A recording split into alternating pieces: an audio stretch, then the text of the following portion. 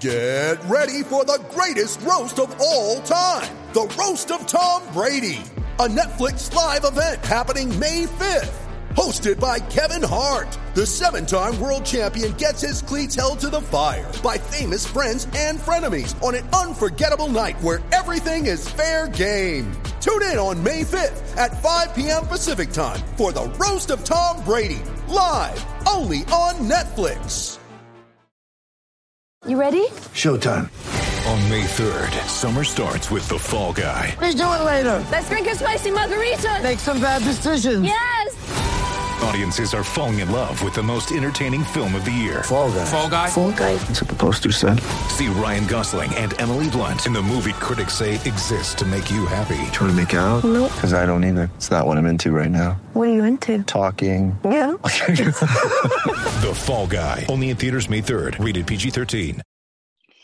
Hey, everybody. What a sad week it has been in the sports world. On Sunday, we lost Bill Russell, the iconic, legendary Boston Celtic, human rights activist, social justice. You talk about Bill Russell, and then 48 hours later, we learn that we lose Vince Scully. Just two legendary, iconic figures. I mean, when you look at the sport of basketball, and when you look at sports announcing in baseball and the Dodgers, and of course, Vin announced football and golf. But, I mean, who would you put ahead of those two? How about nobody? Right? What an awful week. 88 years old, Bill Russell, Vin Scully, 94. I guess we should be grateful, and I say this in all sincerity, that they lived beyond a full life and, for the most part, in very good health. So we should be grateful. Bill Russell, Vin Scully. Coming up on my podcast Friday, we're going to get more into this. I'm going to have past members of the Dodgers organization, some very well-known players from previous Dodger teams, to get their memory about being around Vin Scully. And then Jerry Reynolds, who has phenomenal stories working alongside Bill Russell when he was the coach of the Kings. He'll come on and share some memories from his perspective. That will be coming up on my podcast on Friday. If you have any thoughts on the passing of either Bill Russell or Vin Scully, let me know. But, I mean, it's really been a hard week. I mean, seriously, two legendary, iconic figures in the world of sports. The National Football League. Did they finally do something right? They're going to appeal. They have appealed the 6-game suspension handed out by former federal judge Sue Robinson on Tuesday, right? Or was it Monday? I think it was Monday. I beg your pardon. The NFL, from what we're hearing, wants Watson suspended indefinitely. And I think that's exactly what should happen. So stay tuned, as they say. Stay tuned.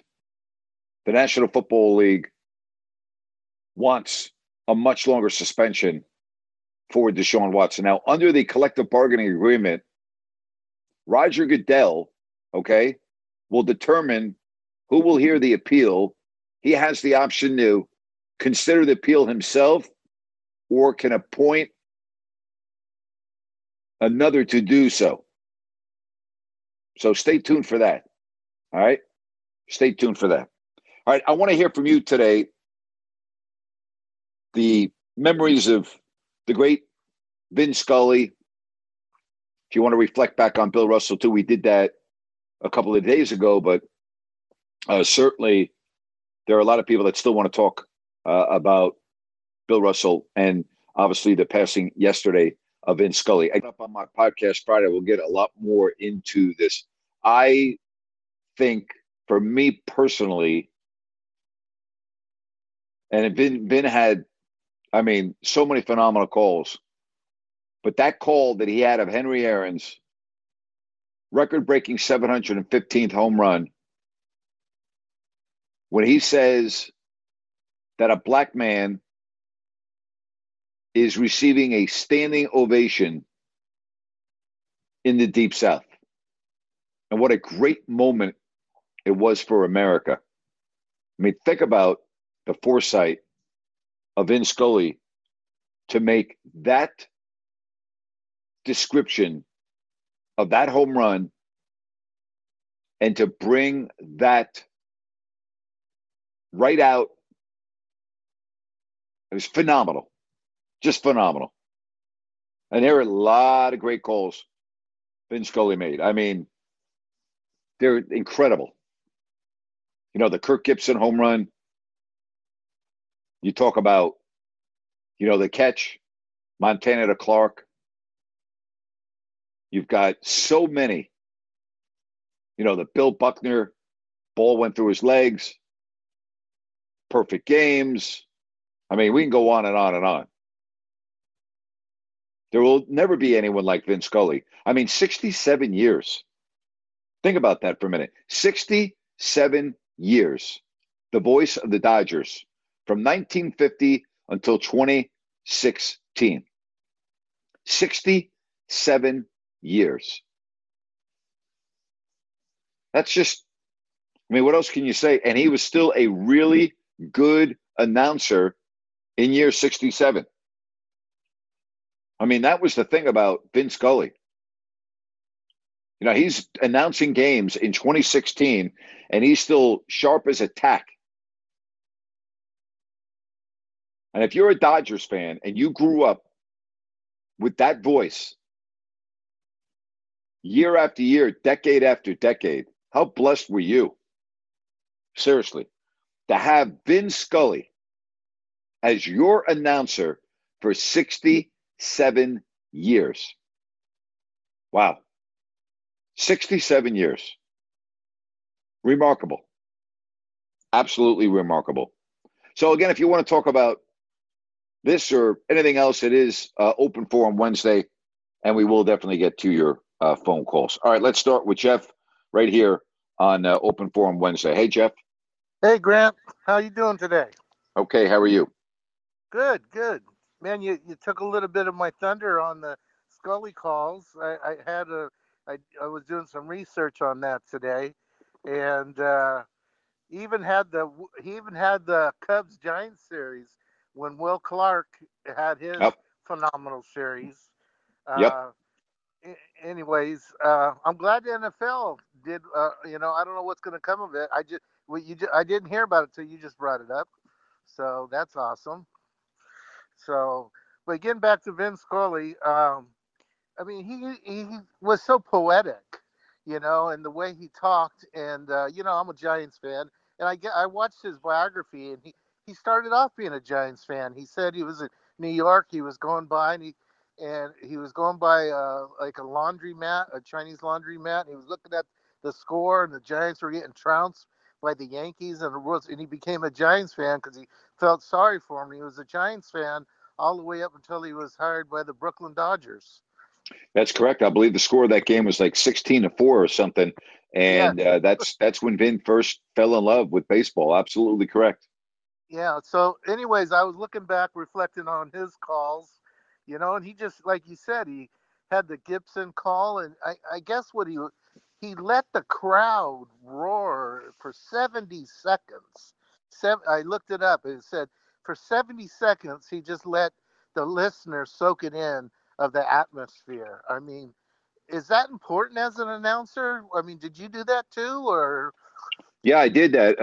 I always, again, if you go and Google, my call that a lot of people talk about when Bogdan Bogdanović hit the game winner against the Lakers, I laid out for quite a while. When you're at home as opposed to on the road, it's totally different, because on the road you don't lay out because the crowd is quiet, and you have to provide the energy and the excitement. But when you're when there's a great moment for the home team, you don't need to, because the crowd does that all for you, and you can't really talk over the crowd. So, it's something you learn as you go along. But on the road, you don't lay out for very long. I mean, you might lay out for a couple seconds, but really, you got to understand, when you know this. But when you're on the road, you're the visiting team.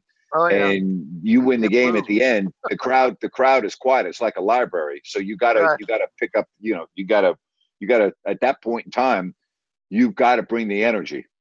Right. Well, that leads me, now that you brought that up, I wrote this down today too, because I looked back into your calls, and I didn't know, but on YouTube there was like the 50 greatest calls in the Kings history, and you were like the majority of them. There was a few of different announcers, other home team announcers, but I really enjoyed listening to you and Jerry. Jerry and his one-liners and names he comes up for things. It just got me giggling and laughing, remembering him. But so back to what you just said, you had Bogey and the Lakers, but then you had Buddy Hield in Detroit. So Detroit was on the road, and Buddy ran out of the thing. So what was your, I mean, looking back on it, can you tell me which one was your better call or favorite? No, not really. I think they were both good calls. I don't really like ranking my calls. I've always let the fans do that. I've never wanted to be self-serving. I've never felt that the game was about me. Right. And I had a job to do, just like Ian Eagle, talked about that on the podcast yesterday. And you're as good as your last game, and people don't remember. There's a lot of truth to that. I always tried to hit a home run on the big moments, because the reality is, if I announce a game for 2.5 hours like I did with the Kings and the Lakers that night, nobody, not one time has anyone come up to me and asked me or mentioned anything that I called in the first quarter of that game, the second quarter of the game, the third quarter of that game, or the first 11 minutes and 50 seconds of the fourth quarter. Nobody, not once, has anybody asked me about anything that happened in the first 47 minutes and 50 seconds. Okay, so you as a broadcaster, just like we heard from Vin with Hank Aaron or the Kirk Gibson call or Dwight Clark or whatever, you as an announcer are always judged by how you handle the biggest moments, how you call the biggest moments. That's what announcers are remembered for. Okay, when you think about great announcers, and you can pick out whomever you want, you always reflect back onto the biggest moments, their best calls, and the moments. And so, the Kirk Gibson home run, all right? I guarantee you, nobody ever has gone up to Vin Scully and said, hey, tell me about that call you made in the third inning of that game. You understand? No, I'm just saying. The impossible, right? The improbable.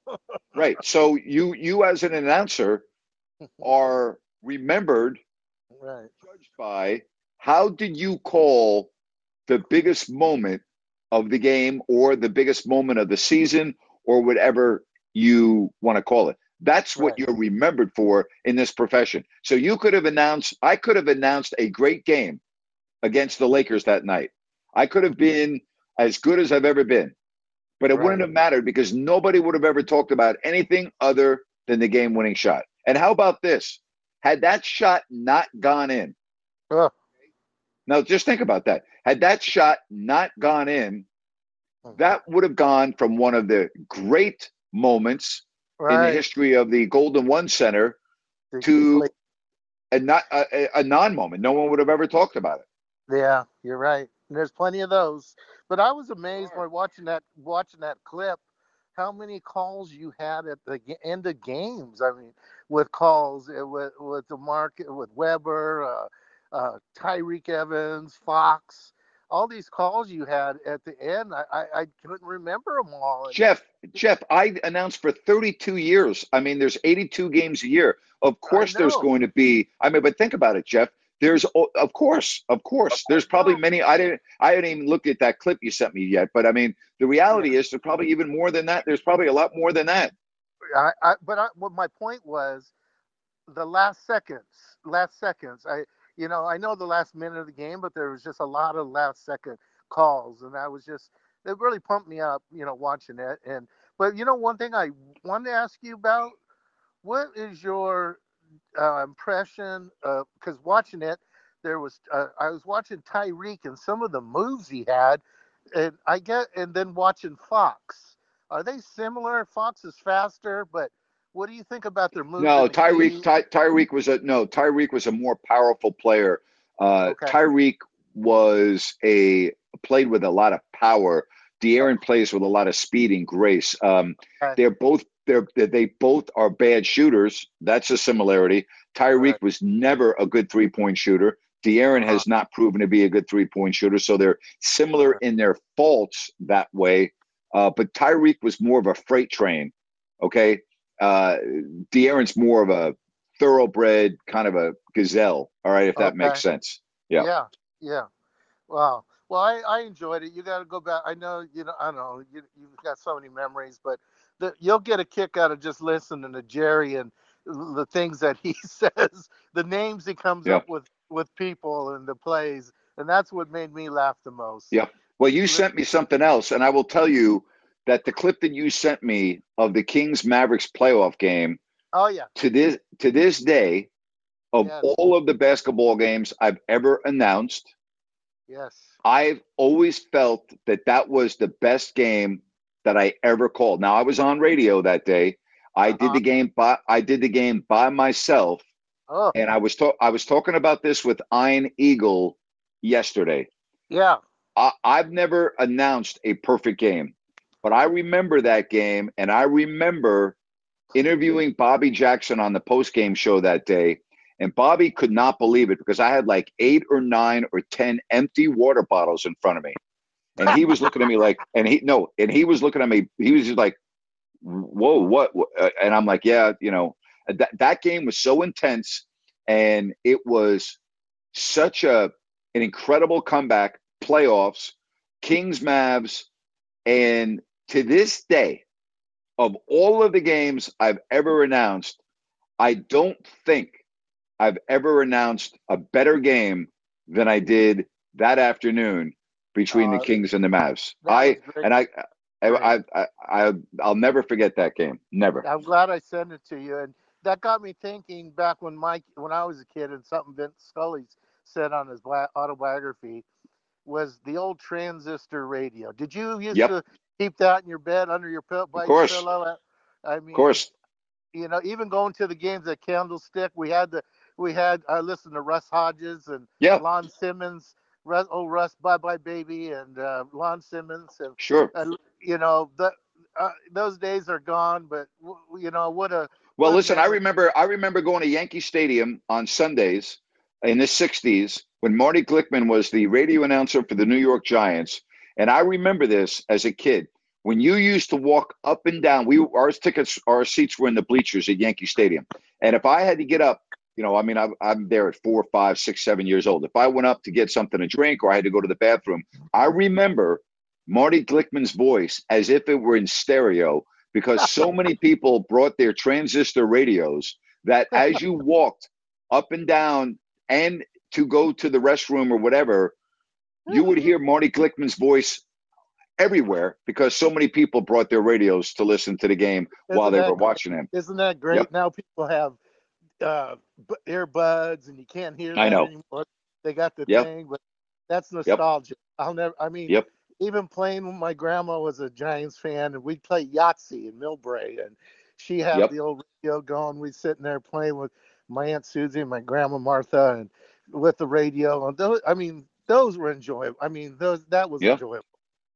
Well, I remember Marty Glickman as a kid. I remember his voice like it was yesterday. It's ingrained in my mind listening to Marty Glickman do the New York Giants. And I would also point out to you that when we were where our seats were in the bleachers, from about the 50-yard line in, we had really good seats. Okay, but when the Giants were down at the other end of the field, you actually had to rely on Marty Glickman to know what the hell was going on because it was too far away to really see. In other words, you could see. No, it's the truth. So people in the bleachers had their transistor radios because again, when the play was on the other end of the field inside the 20-yard line, it was very difficult to really see. You didn't know whether a running back gained 1 yard or 4 yards so you depended on listening to the announcer, in this case Marty Glickman. I remember that as a kid vividly. I've always thought about that. Kruk and Kipe, I love them to death, and I always thought, why don't they pipe the sound in of some of the, wouldn't that be? I don't know. I always wondered. What do you mean? I don't understand what you mean. Pipe the sound in into a game. I mean, like you can hear them announcing instead of like on TV or radio. Have them announce. You can hear them announce while you're in the stands. It would be. I don't know. I'd always wondered why they. I think it's silly. I know you think it's silly or how it would detract from the game or whatever. But I'm just wondering how possible that would be.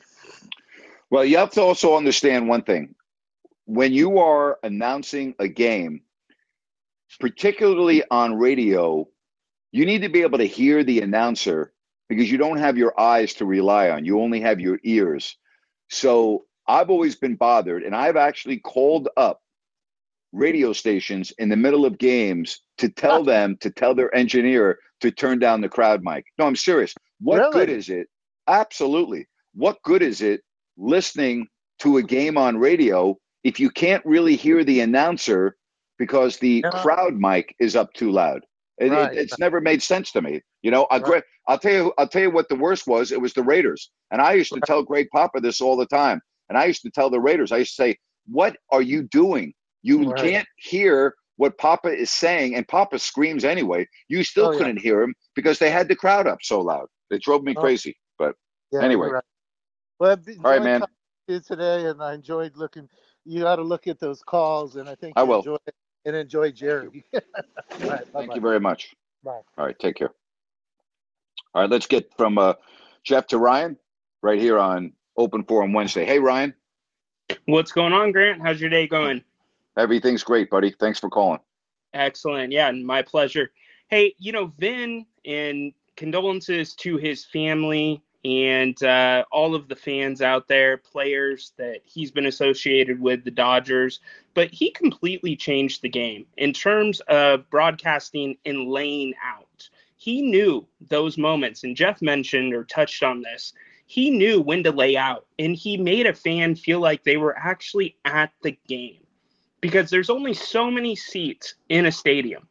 And that absolutely blew me away. But he also had a unique style, Grant, where he would tell stories within the game where, it's not, it's an 0-1 pitch. It's 2-1 in the count. He's telling stories that it almost made him feel like he was a family member sharing things with you. And I thought that was so great of him. And the game itself was interweaved within the story so that the story was almost like a continuation with the baseball game mixed in, but it wasn't choppy. It was almost like it was one whole story where the baseball game fit into the story, even though the subject matter was completely different, but it just flowed. Vin had probably the best flow and rhythm of any broadcaster that ever lived. And he did lay out and he did make you feel like you were at the game. And again, I don't know this because I didn't start listening to baseball before I was born, but it appears to me that he was really the first announcer to ever understand to let the crowd tell the story and let the emotion of the game tell the story instead of the announcer for big moments. He did that, I think, honestly, as well as anyone that's ever lived and anyone that's ever announced sports. I agree. And let me ask you this. How much of an impact did his style have on you in terms of working with other announcers? Probably not as much as you think. I didn't listen to Vin Scully that much as a kid because growing up in New York, the only way I could ever listen to Vin Scully was when he was on national TV.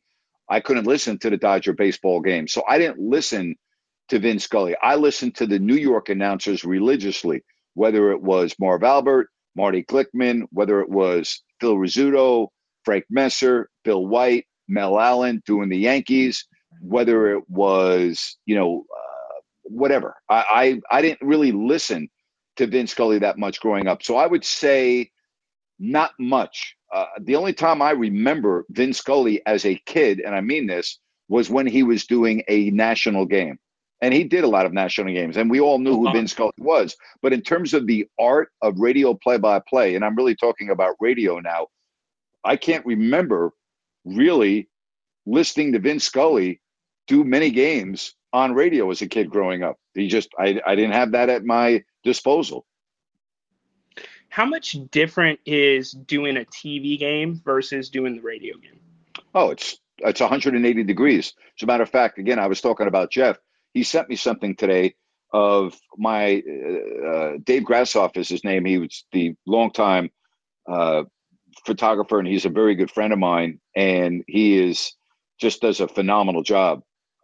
He put together a video of that playoff game between the Kings and the Mavs, and I'll never forget this. He came up to me before the game and he said, "Are you okay if I put a microphone on you? Because I'm going to shoot the game from the baseline and I would love to mix your call in." I go, "Yeah, of course." And he made the most amazing video of me calling. He actually showed me during as the Kings were going off towards their bench for a timeout with all the momentum.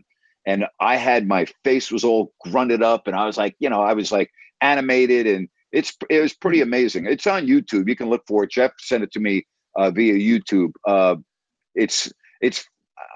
had not seen that in a while. I had seen it before, so it's not like I'm seeing it for the first time, but right. It's one of my, you know me, I don't really talk that much about my games and stuff. I've always just let the fans determine what is good and what's not good. But I really feel that day, that playoff game was, well, you can look it up. I'll tell you what it's under. It's under DG Grant Napier call. So it's 1:57 long. Dave put that up on YouTube 3 years ago. And again, it's called the initial DG Grant Napier calls. And check it out. It's on YouTube. And again, I think it's the best game that I've ever called. Again, I was on radio. I was by myself. And it was one of the great comebacks the Kings have ever made in the playoffs on the road. And here's something else I will share with you. I always enjoyed announcing big games on the road than at home. And the reason for that is when a team goes on the road, like the Kings did in games 3 and games 4 until Robert Horry hit that big shot, I announced both of those games by myself on the radio. And what I remember was the Kings going into LA in the Western Conference Finals in game 3 and dominating the game where the Staples Center was like a library. And I, at that point, don't have to worry about the crowd. I don't have to worry about talking over the crowd. I provide all of the energy. I am truly the eyes and ears of the person listening back in Sacramento. And I've always enjoyed announcing big games on the road than instead of at home. Because at home, you couldn't, and think about this, Ryan, no way in the world am I going to be able to talk over the crowd at Arco Arena for the big games that the Kings play. Can't do it. So you, at that point, become more of just a fan watching a game like the listeners or the viewers are watching a game. I didn't want to watch the game. I wanted to announce the game.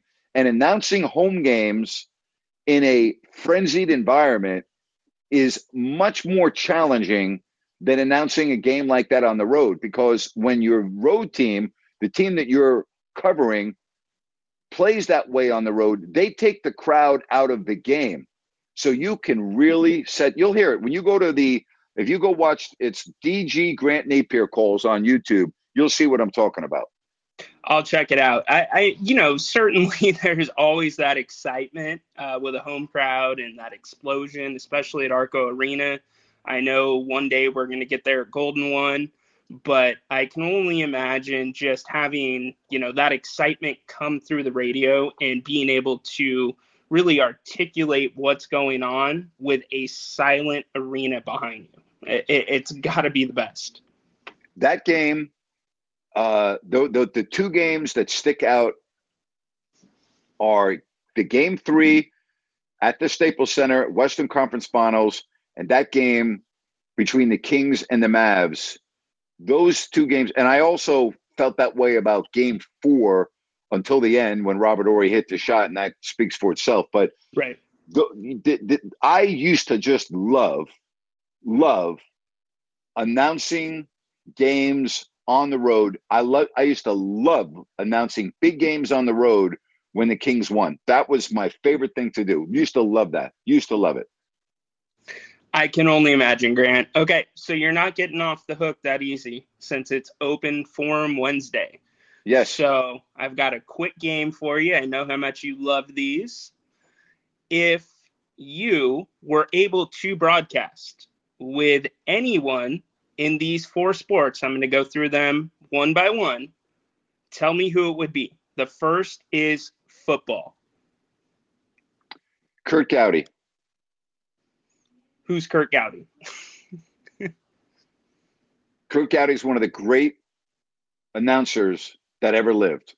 So that's another homework assignment for you, is to Google Curt Gowdy when we're done and listen to his calls. He was a legend in the business, was somebody that was Mr. NBC Sports before Dick Enberg, was the number one announced team for the NFL, did a lot of other things. But Curt Gowdy, great baseball announcer, probably in football, I would go back and say Curt Gowdy. Now, if you're asking me to choose an analyst, I obviously couldn't choose Curt Gowdy because he was a play-by-play guy. But if you're just asking me to name one person that I could sit in a booth with and do football, it would be Curt Gowdy, and the second one would be Pat Summerall.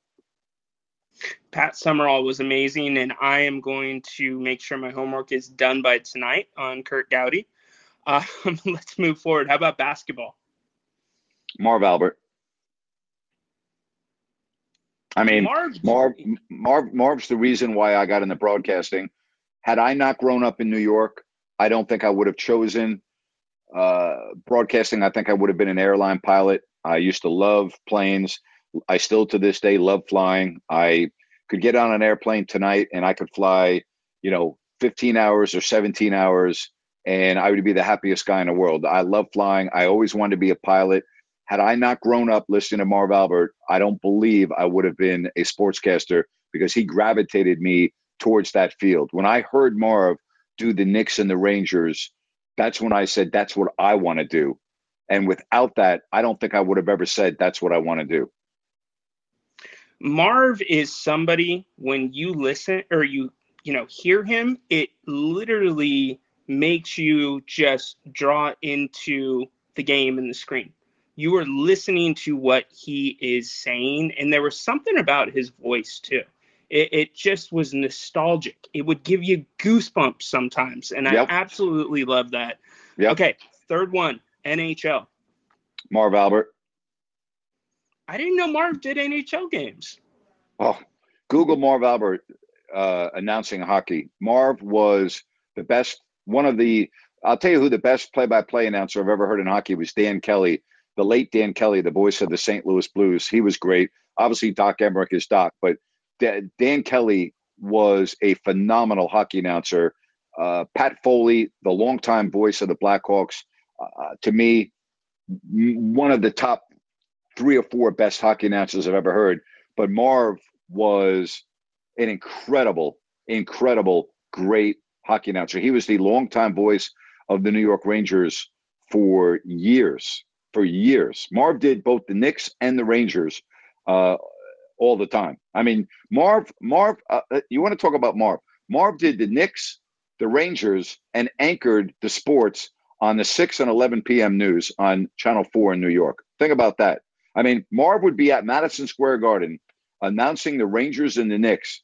And then at 11 o'clock, you would turn on, WNBC, Channel 4, and Marv would be doing the sports. I mean, it was unbelievable. Seriously. That was every game. Marv did every game. Talk about work ethic and love.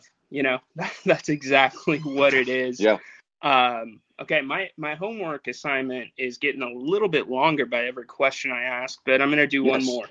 Yes.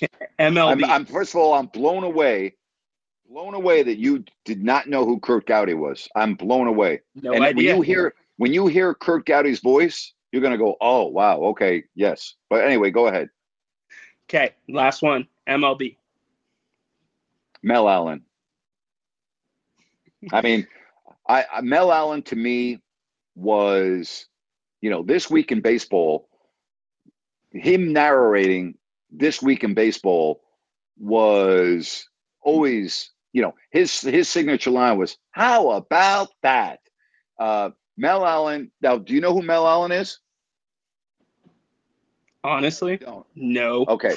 All right. You know what? It's a good thing that you are not next to me because I would strangle you right now. Okay. Like I would literally slap you across the face if you were sitting next to me. Mel Allen is not quite on the level of Vin Scully, but he's very close. You put Vin Scully, Red Barber, and Mel Allen. Okay. Just so you know, Mel Allen is in the same conversation as Vin Scully and Red Barber. Okay. So now you got to go back to YouTube and Google Mel Allen. You can also Google Mel Allen This Week in Baseball, and you can listen to his voice. His narration of This Week in Baseball, which was a weekly show that was phenomenal. But his favorite line was, how about that? And I'll tell you this, 1978, my first time I ever had a press pass to a pro sporting event, I drive 2 hours from my college in Bowling Green to Cleveland to go to the Yankees-Indians game in September. And I'm so excited. I get to the game before anyone else. I'm one of the first people in the stadium, okay? I'm in the stadium hours before the game, and I end up going to just sit. I'm sitting in the Yankees dugout. There's nobody on the field. There's nobody doing anything. It is just quiet as a mouse. And Mel Allen, the legendary Mel Allen, the man that you've never heard of, that legend, comes out of the Yankee clubhouse, and he sits down about 10 feet from me. And I'm like, oh, my God, that's Mel Allen. And Mel goes, how are you? And I go, I'm very good. Thank you very much. And he says, who are you? And I said, oh, I'm go to college at Bowling Green. And I said, first of all, it's just an honor to be talking to you. I'm from Long Island. I'm a diehard Yankees fan, and I just love you. And Mel Allen talked to me for 20 minutes in the Yankee dugout. And he was asking me questions about why I went to Bowling Green. I talked to him about I play lacrosse, and then I'm announcing on the school station, and I want to do, sports announcing. And at the end of it, he said, I wish you the best of luck. It was nice talking to you. And I was just thinking to myself, wow, a historic, legendary announcer like Mel Allen took the time to talk to me, and then at the end of the conversation wished me well. So the fact, Ryan, that you don't know who Kurt Gowdy or Mel Allen is, I got to tell you, if you were sitting right next to me, I would slap you right across the head, young man. Okay, I would, because you would need a wake up right now, not knowing who Kurt Gowdy and Mel Allen were. So I don't doubt that you would actually follow through with that. There's no oh my God. But let me ask you, besides the letter that you wrote to Marv Albert and the letter you got back, who was the biggest influence growing up and talking through getting into the business besides him? My dad. I mean, my dad provided every resource that I needed to succeed. I would get a phone call sometimes on a Thursday night from Michael Regai, who was the weekend sports anchor at the ABC station in Toledo, Ohio. Mike then went on and was the TV announcer for the Cleveland Cavaliers until Dan Gilbert bought the team, and then Dan hired Fred McLeod from Detroit and Michael was out of a job, but Michael was an unbelievably talented guy. Michael would call me up sometimes on Thursday night, and he goes, Napes, I've decided to take the weekend off. Can you work? I'm like, yep. And I was living on Long Island. I'd get my little Subaru hatchback, and I would drive 10 hours. I would stay at my friend's house in Bowling Green, then drive 20 minutes to Toledo, get the camera. I would go shoot the Toledo Mud Hen games, or I'd go to shoot a football game, or I'd go up to Tiger Stadium and, Sparky Anderson and that great Tigers team, and put all the highlights together and anchor the news, the sports on Saturday night and Sunday night, 5 minutes each. And I got paid $5 an hour. And at that time I was not working. And, honestly, I relied on my father a lot. And my dad was always there for me, always giving me encouragement. Listen, if you're a father or a mother, or you have a loved one that has a dream to be an announcer, and they go through 4 years of college and they are doing a lot of things. They've been on national TV like I was. I've done hockey. I've done a lot of things. But then when you graduate and then boom, for 2 years, you really can't find work for the career that you have chosen. It could be disappointing for a parent, I would think. And my dad was always building me up. My dad was always encouraging me, without a question.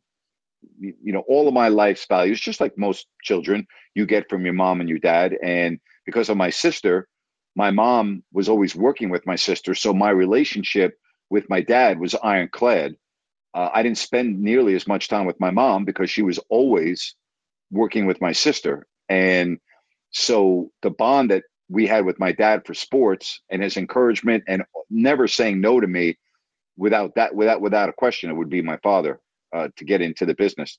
I always tell young students this, and I always tell those that are in college, the hardest thing about this profession is getting your first job.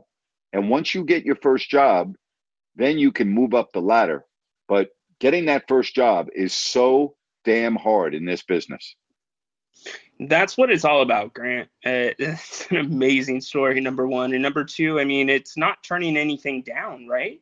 It's taking any opportunity that you Absolutely. can get at this point. Listen to Ian Eagle. Ian was on Ian on yesterday, said he turned down on-air jobs to go to WFAN and be a producer where he was not going to be on the air. But then they put him on the 2020 sports updates where he was on the air. But think about that decision. You think about all you want to do is be on the air, and he ended up taking a job where it was not on the air. So you make a great point. Absolutely.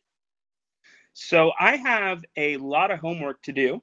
So yes. I'm going to hop off, give everybody else the rest of the time. And, all right. So listen, Curt Gowdy, that's C-U-R-T. All right. I don't want to make sure you misspell it. C-U-R-T, Curt Gowdy. Okay. And then DG, Grant Napier Calls on YouTube. And then Mel Allen, okay? And then tomorrow, you better call me up and tell me how ashamed you are that you didn't know who Curt Gowdy and Mel Allen were, okay?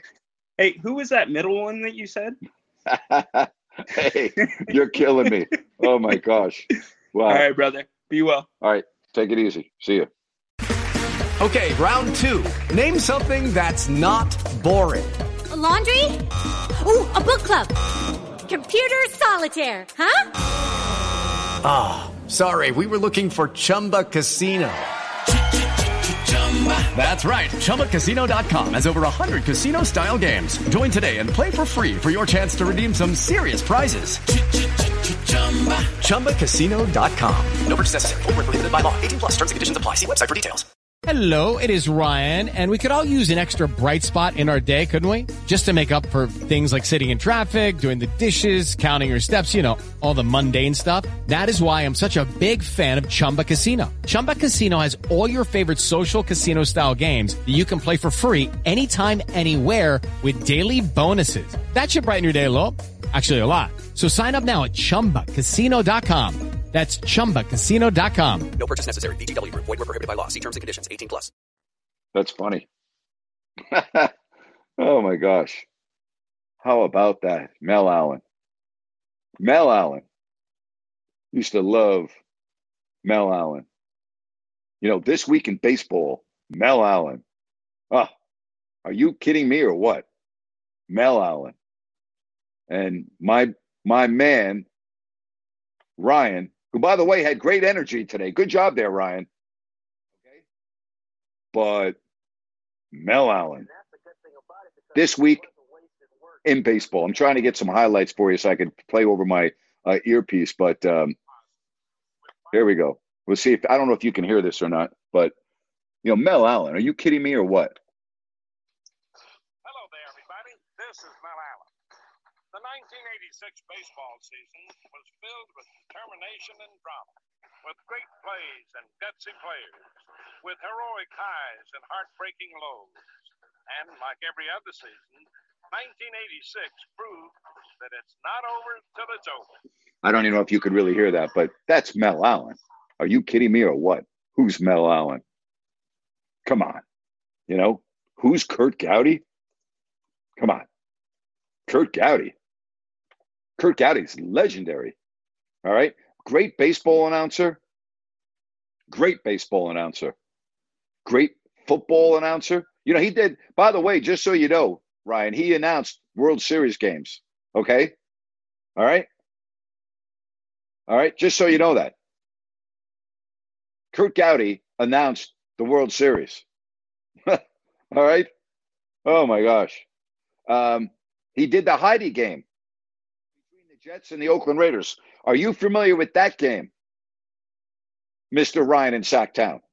One of the most famous games in the history of the National Football League.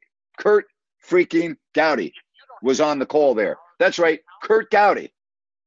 The Heidi Bowl. Are you familiar with that game? You have more homework, Ryan. Your homework is to Google the Heidi Bowl, the Heidi game. All right? Curt Gowdy.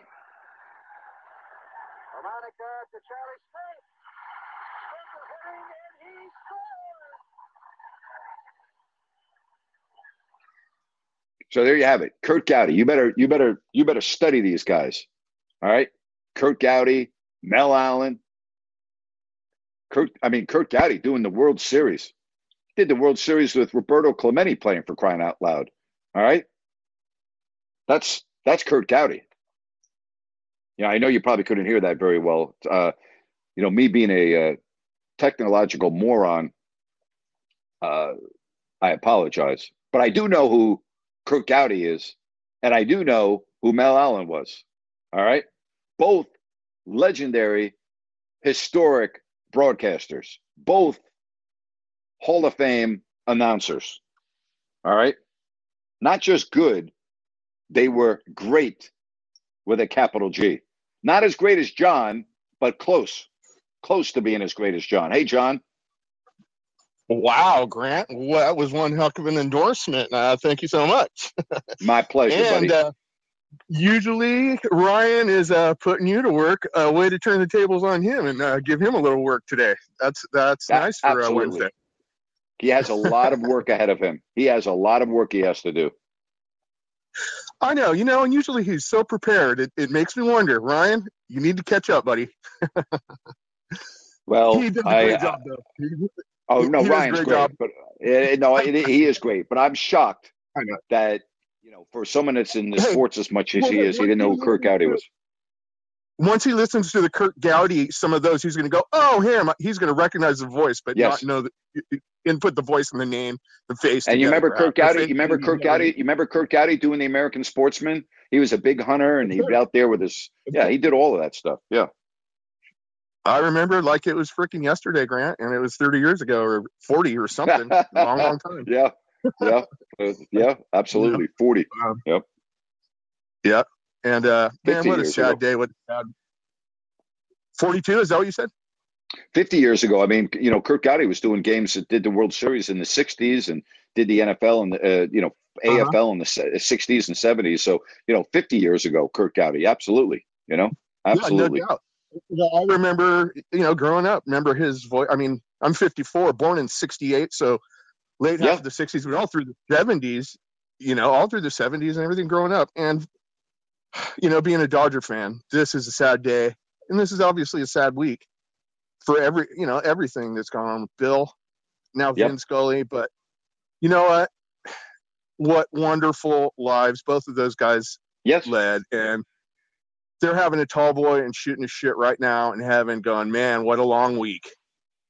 Yeah, you know what? You're probably right. You're probably right. And we should all be as lucky to live a full life for from what I understand, healthy. Bill Russell at 88 and Vin Scully at 94 announcing baseball games in 2016. I mean, where do I sign up for that? And everything Vin Scully did. I mean, I obviously love him as, Dodgers announcer, but one of the least favorite moments in all of my, life sporting life, he called the catch. And, I'm no Niners fan and I'm a huge Cowboys fan. He called that too. And I was, Vin, what are you doing? Make them win, Vin. And they, still had close to a minute. Roger Staubach and Tony Dorsett, I grew up and those were my boys, when I was young. Hey, did I ever share you the story of meeting Roger Staubach? So I have a good friend in Dallas that was having a 70th birthday party, and this guy is a major league heavy hitter. All right, I'm talking about this guy, Ted, is big time heavy hitter. So my wife and I flew to Dallas for his party, and he said to me, he goes, hey, I've got you at a special table. And I'm like, okay, thank you very much, but you don't have to. He did tell me. So we walk in, and there are name cards on the plates of the table that you're supposed to sit at. So we find our names, and it's a circular table consisting of 8 chairs. I sit down, and there's only one other couple at the table who I happen to know. He was an announcer with the Dallas Mavericks, did the sidelines and some other things. So I knew him, and we started talking. 3 minutes later, this couple walks in and introduces themselves, and I look, and it's Roger Staubach. Roger Staubach and his wife sit right next to me. I'm actually sitting next to Roger's wife, and then Roger's obviously sitting next to his wife. So Roger Staubach asked me a couple of questions, told him I'm the TV announcer for Sacramento, and he said, oh, that's great. I said, well, Roger, I don't think you're really going to care for me that much. I'm from New York, and I'm a diehard Giants fan. And he starts laughing. He goes, no, that's fine. And I said, I hope you, and this is fascinating.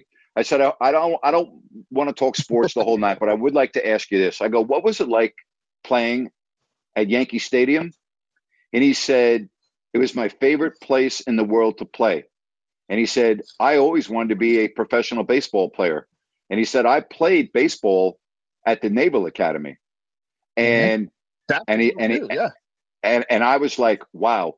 And I said, well, I will tell you, as a Giants fan, one of the great thrills of my life was watching you and Bob Hayes play at Yankee Stadium, because Bob back then was the fastest man on earth.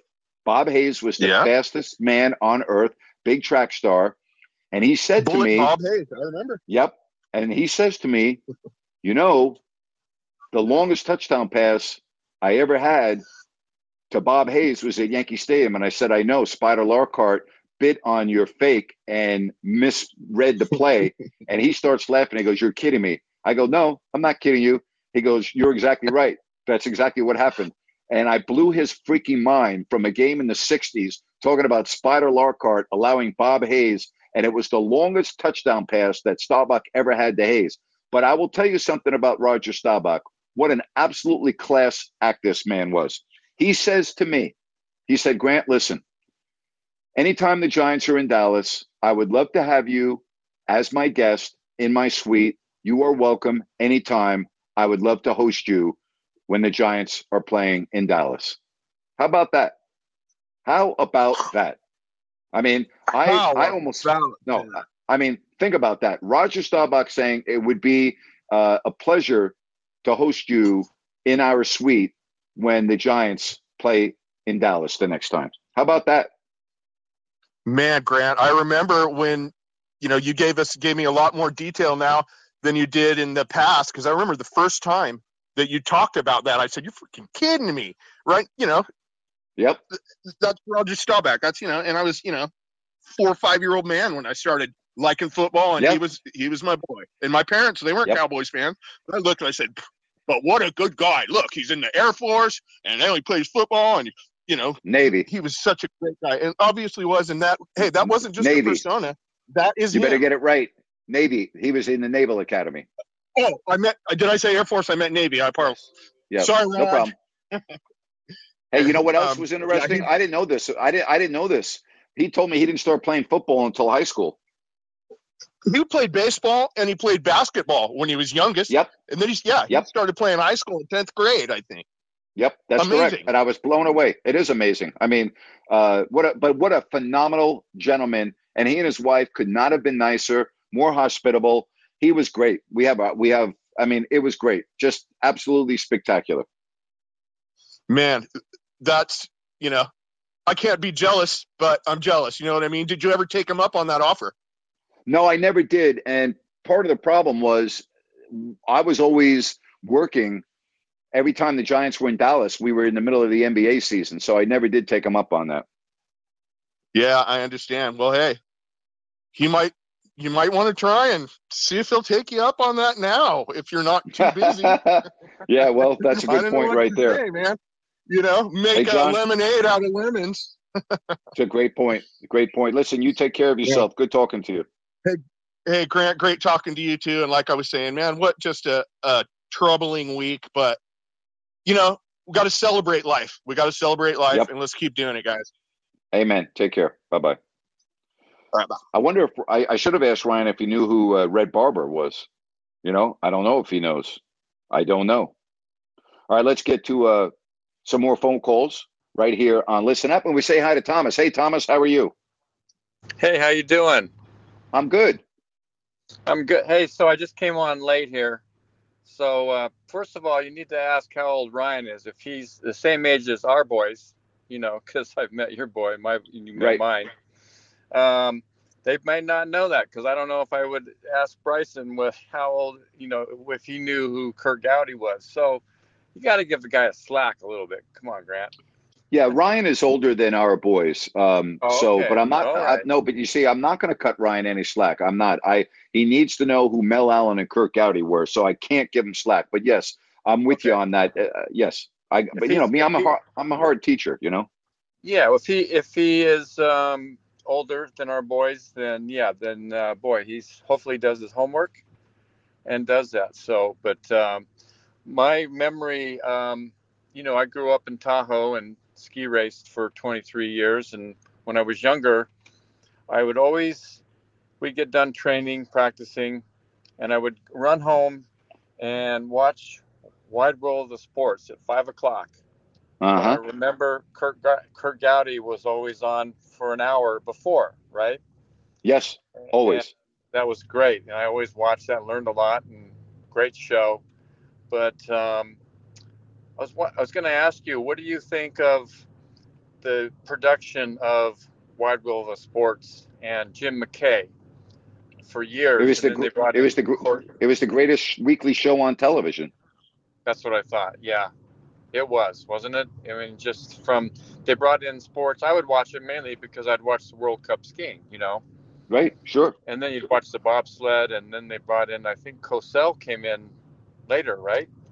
That's correct. You got to also remember, during that era, there wasn't a lot of sports on TV. So it was appointment TV. Like you would plan your Saturday around to watch the Wide World of Sports. And the intro to Wide World of Sports to this day is probably the best intro in the history of sports television, with the ski jumper falling off, the agony of defeat, and the thrill of victory.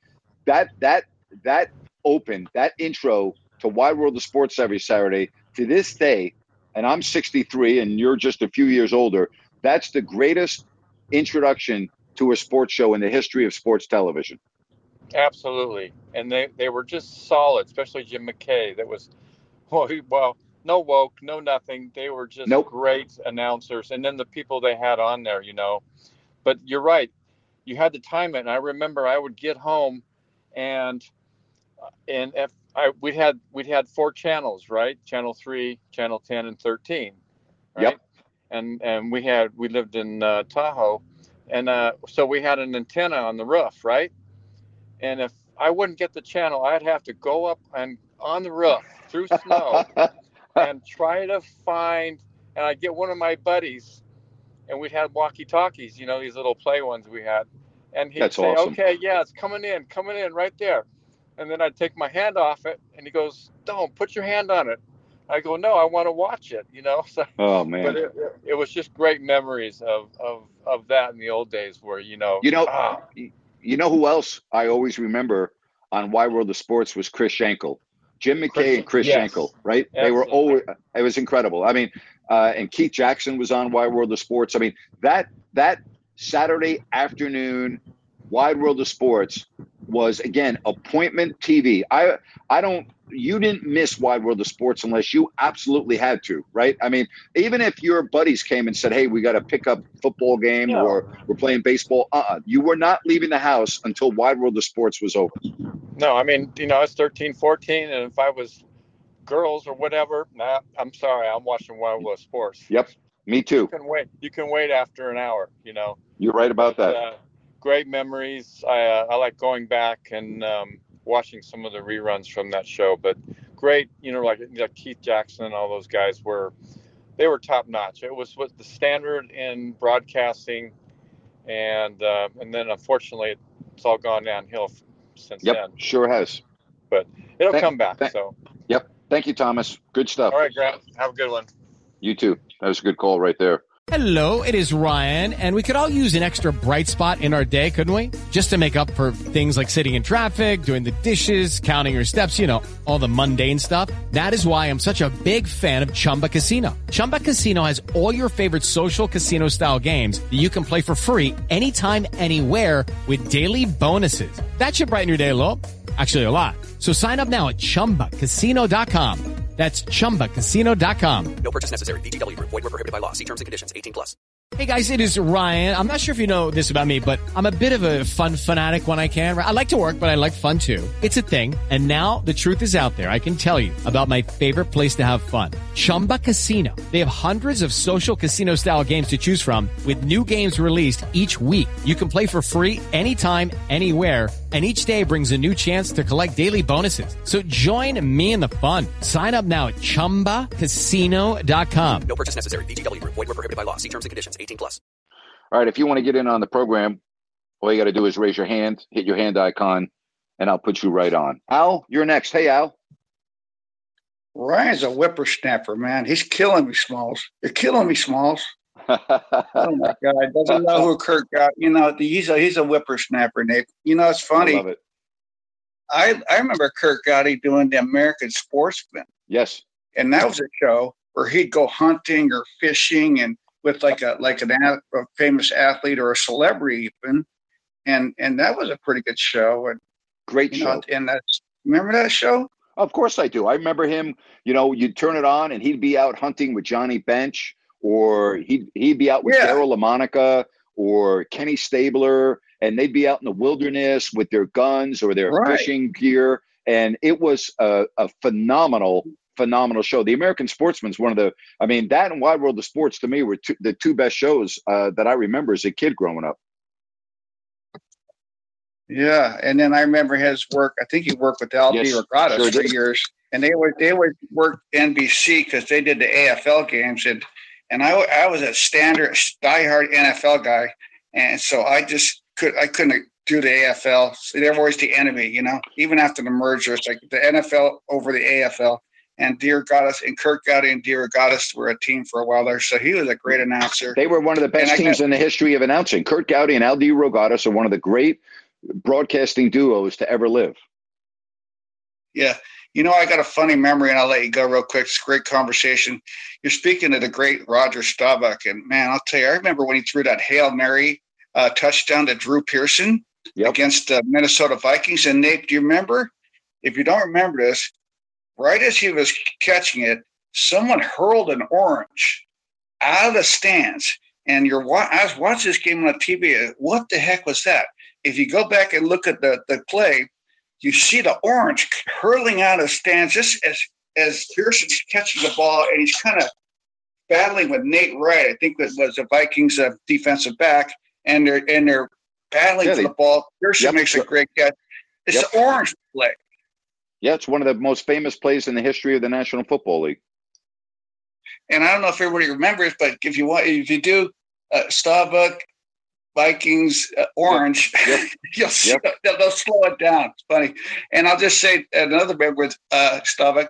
His last game was a divisional playoff in '79 against the Rams, and the Rams won the game. And late in the game, he's scrambling around. He's trying to make a play, and he just throws the ball, and his guard, Herb Scott, catches the pass. He didn't think to just drop it, so he got penalized, game over. And years later, when Roger got inducted into the Hall of Fame, he said, I couldn't have done it without my great wide receivers, Bob Hayes, Lance Rensel, Herb Scott, and people just were cracking up. It was just too funny. That's beautiful. That's great. But good memories, Al. I really appreciate it. Thanks very much. Yeah, you bet. Take care, man. Yeah, you too. Yeah, that show, The American Sportsman with Kurt Gowdy, was unbelievable. It was a great show. All right, let's get to Brian. You're next here on Open Forum Wednesday. Hey, Brian. Hey, Grant. Hey, been good listening to you the last couple of days. Didn't have a chance to call yesterday. Kind of want to piggyback back to yesterday with the San Francisco Giants. Speaking of voices, I've always been a huge fan of John Miller. I think he is a great baseball announcer, great voice to listen to on air. And correct me if I'm wrong, isn't he the guy who did your prior show opening of the Yankee announcer? Yes. Yeah, Bob Shepard was the PA announcer for the New York Yankees, and John Miller was the one that imitated Bob Shepard for my intro. I agree with you about John Miller. He's one of the great baseball announcers of his generation. Yeah, definitely. And my question to you is, I'm aligned with you. I can't stand today's baseball. I don't even, frankly, watch the regular season anymore. And it's sad because out of all the sports, my favorite sport to watch when it comes to playoff time is baseball. And do you think baseball is going to go too far with the analytics and everything that maybe they will start to possibly scale back depending on the results of teams winning championships or whatnot? Because I do feel like perhaps I haven't done a research on this, but the teams that are winning, are they winning purely on analytics, or is there, in your opinion, a balance once you get to playoff time? What's your thoughts? No, they're not winning because of analytics. They're winning because they have a ton of money to spend. Generally speaking, your best teams in baseball are the teams that have the biggest payrolls. And, just look at what happened at the trade deadline. And that just goes to show you. Now, San Diego was not one of those teams, but they, with their ownership and everything, they've made a concerted effort to be one of those teams. But analytics, yes, but all the teams now are in the analytics. So it's really the payroll and the disparity in baseball from the haves and the have-nots are a real problem. I think baseball's got real problems. I don't think there's a quick fix. And I don't see the sport returning to where it was for a long, long time. I just don't see it. So your opinion is analytics is going to drive the game for the next decade or so, and they're not going to deviate? Well, how are you going to get rid of analytics in baseball? What are you going to do? No, I'm just saying, you talk about these sports. The NBA has kind of gone too far with the three-pointer. Right. Now that's a different argument versus baseball. Baseball's struggling. Basketball's not. I'm talking from I guess, as you alluded, the money drives it. But if that's the game now, but if it's suffering, will they perhaps recognize that the analytics is part of the issue, suffering, and maybe strip that back a little bit, in your opinion? Yes, like the shift, for instance. They'll remove the shift, because that's based on analytics and things of that nature. Yes, I'm sorry, I misunderstood what you were saying. Yes, I do believe they will make changes and scale it back because they have to, because their sport is dying. So, yes, I absolutely believe that will happen. Yeah, I hope so. And, obviously I was in tune to the San Francisco Giants here when they won the 3 championships. I feel even like 10 years ago, there was a better balance between the two. Obviously, analytics was a part of the game, but there was still gut feel management. For instance, we don't win the 2014 championship riding Madison Bumgarner on analytics. You know, Yep. that Game 7 is pure guts and a fighting spirit. And Mad Bum, that was one of the greatest performances I've seen by a pitcher. And you know, that's not analytics. I totally agree. Great call, Brian. Thank you very much. Appreciate it. That great point right there. You're spot on. Absolutely. Really good show today on Open Forum Wednesday. We got a little preseason football tomorrow. How about that? The Raiders and the Jaguars. I don't know if anyone's playing, but at least you got a game. And tomorrow we'll talk to Ryan and see if he was a good boy and did his homework. I'm confident that he'll do his homework, but if not, I would be very disappointed. I'm hoping that tomorrow when he calls, he will be able to give me a history lesson on Curt Gowdy and Mel Allen. I think he'll do it. I got a lot of confidence in Ryan. I think that will happen. You have a fabulous, fabulous Wednesday evening, and I'll be back tomorrow at 3:00 for the late Curt Gowdy and the late Mel Allen, and for the memory of Bill Russell and Vin Scully. In all seriousness, though, what a horrible week in the sports world, losing two iconic, legendary figures, Bill Russell and Vin Scully. Wow. I mean, you can't have a Mount Rushmore without them on it. That's for sure. We'll be back tomorrow. Again, thanks very much. Grant Napier saying so long, everybody.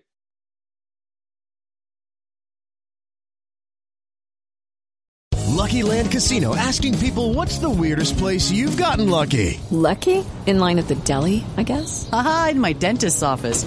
More than once, actually. Do I have to say? Yes, you do. In the car before my kids' PTA meeting. Really? Yes. Excuse me, what's the weirdest place you've gotten lucky? I never win and tell. Well, there you have it. You can get lucky anywhere, playing at LuckyLandSlots.com. Play for free right now. Are you feeling lucky? No purchase necessary. Void where prohibited by law. 18+. Terms and conditions apply. See website for details.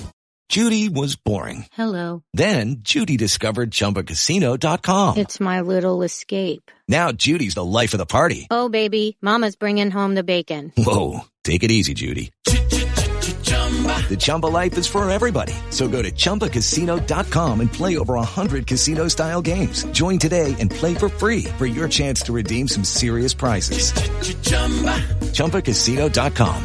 No purchase necessary. Void where prohibited by law. 18+. Terms and conditions apply. See website for details.